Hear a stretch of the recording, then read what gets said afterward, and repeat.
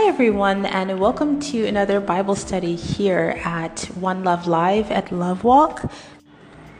And I want to thank everyone for joining me. I pray you are well. I hope that wherever you are in the world, you are safe with your family and you're growing in the Word and you're reading your Word. Guys, as you know, we come together here at Love Walk to learn from the Word of God so that we can apply it in our lives and so that we can learn the purpose of our lives so that we can fulfill it in the earth. And so today we're going to do something a little bit fun. And the reason I think it's fun is because we're going to look at some very complex ideas, but we're going to look at it in a fun way. And I'm going to kind of sort of match it with the idea of dating. And the reason I wanted to do that is because I wanted to make it really relevant so that you could understand it on a really basic level. And sometimes, you need to do that. I think God did that with marriage and the church, and that's why I'm using this. So I want us to look now at Ruth, and we're going to just read 3 chapters. If you've ever read the book of Ruth, then you know what it's about.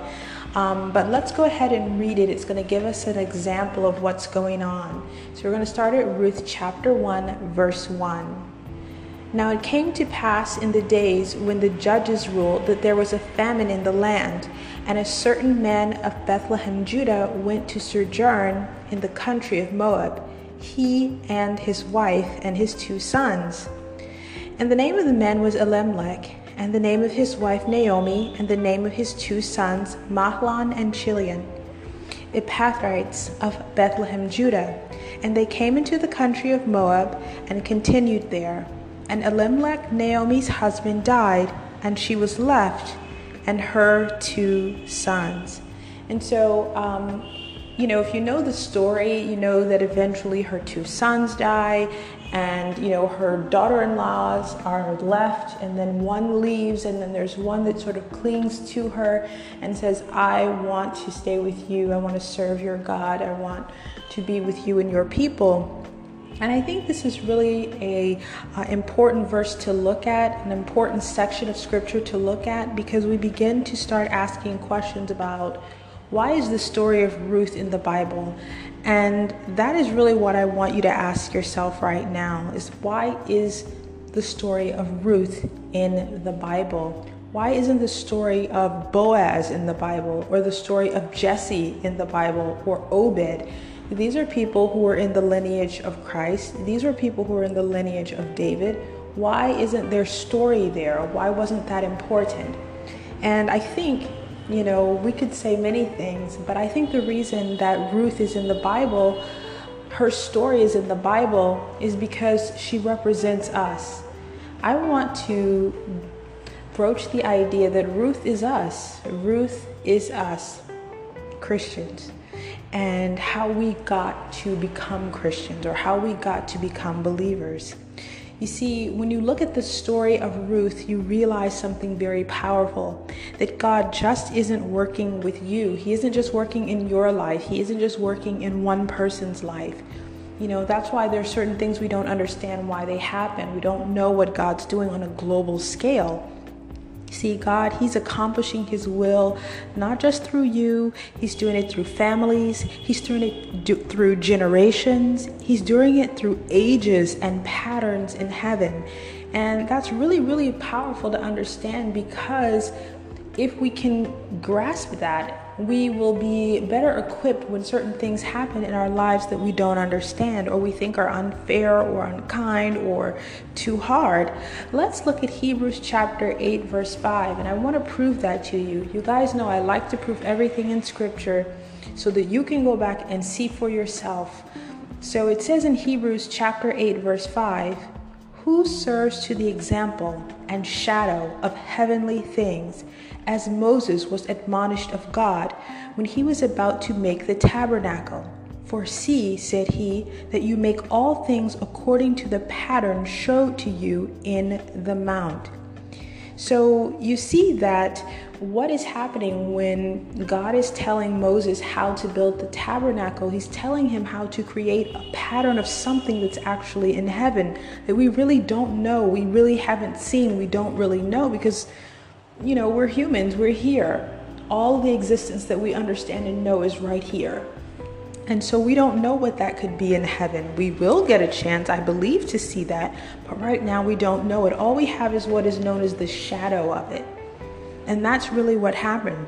So you see, it says that if we read down even just to Hebrews chapter 8 and 6, let's read that one. It says, "But now he has obtained a more excellent ministry, by how much also he is the mediator of a better covenant, which was established on better promises."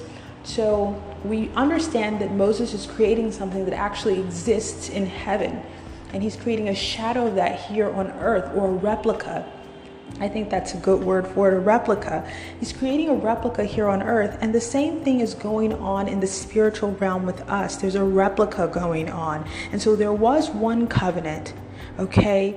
And now they're saying Christ is a mediator for a better covenant. And I think that is what we see in the book of Ruth. When we look at Ruth, we're seeing two covenants here. We're seeing Ruth and her first husband. That is the first covenant. And then we're seeing Ruth and Boaz. That is the second covenant. So I think this is something we need to understand, that God is doing something amazing.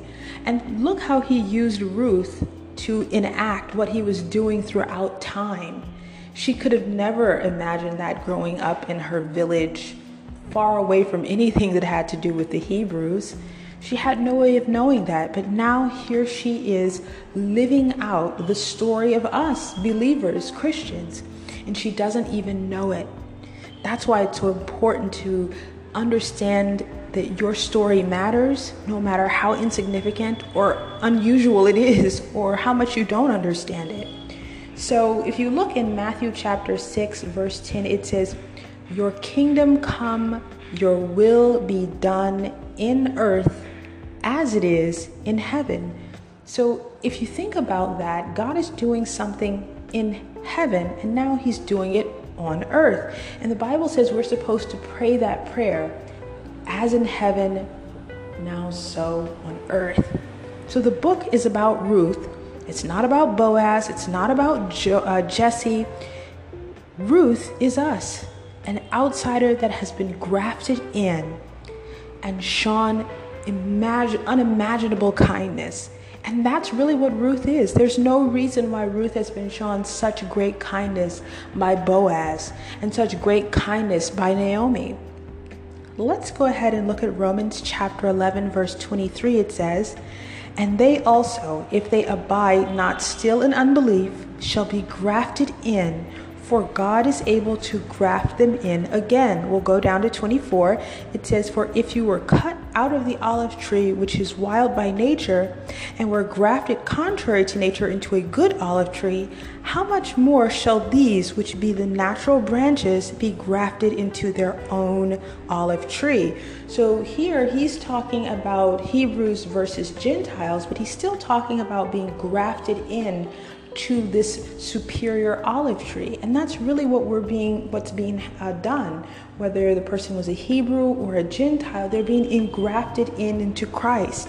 And that's literally what happened with Ruth. If you think about it, this is a woman who has absolutely no connection to Naomi. She's no longer married to Naomi's son, and all of the men in the family are gone. It's basically just Naomi.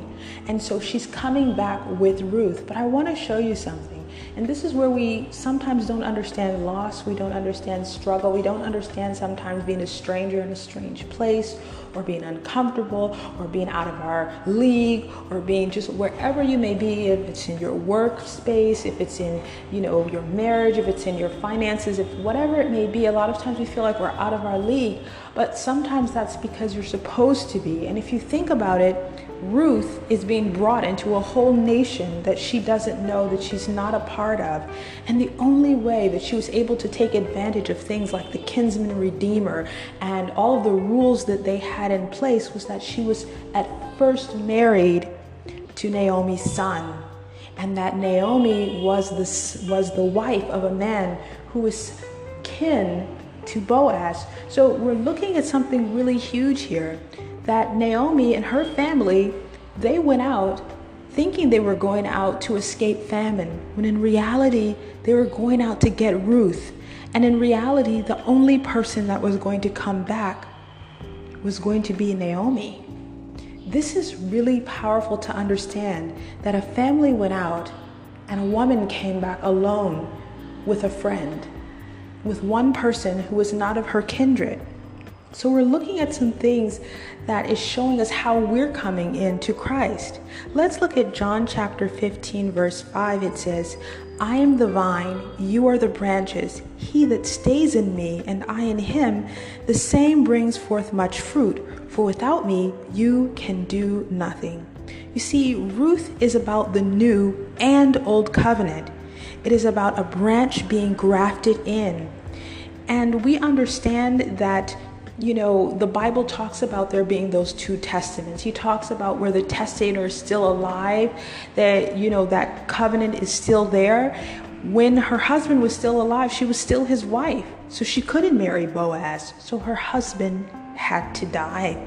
Let's read Hebrews chapter 9, verse 16 and 17 to get some clarity on that. It says, for where a testament is, there must also of necessity be the death of the testator. For a testament is of force after men are dead. Otherwise, it is of no strength at all where the testator lives. So here they're talking about a will and testament that is left behind. And the only way that the will and testament of how the law works, so that she could go on to her kinsman redeemer, is that that person that she made a covenant with died, who was kin to Boaz. You see, so her husband is the son of a man who is kin to Boaz. And the only way that she could take advantage of all of those rules of the testament is that her husband passed away, and that happened. So sometimes we don't understand some things that happen, like certain deaths or unfortunate things that we didn't see coming.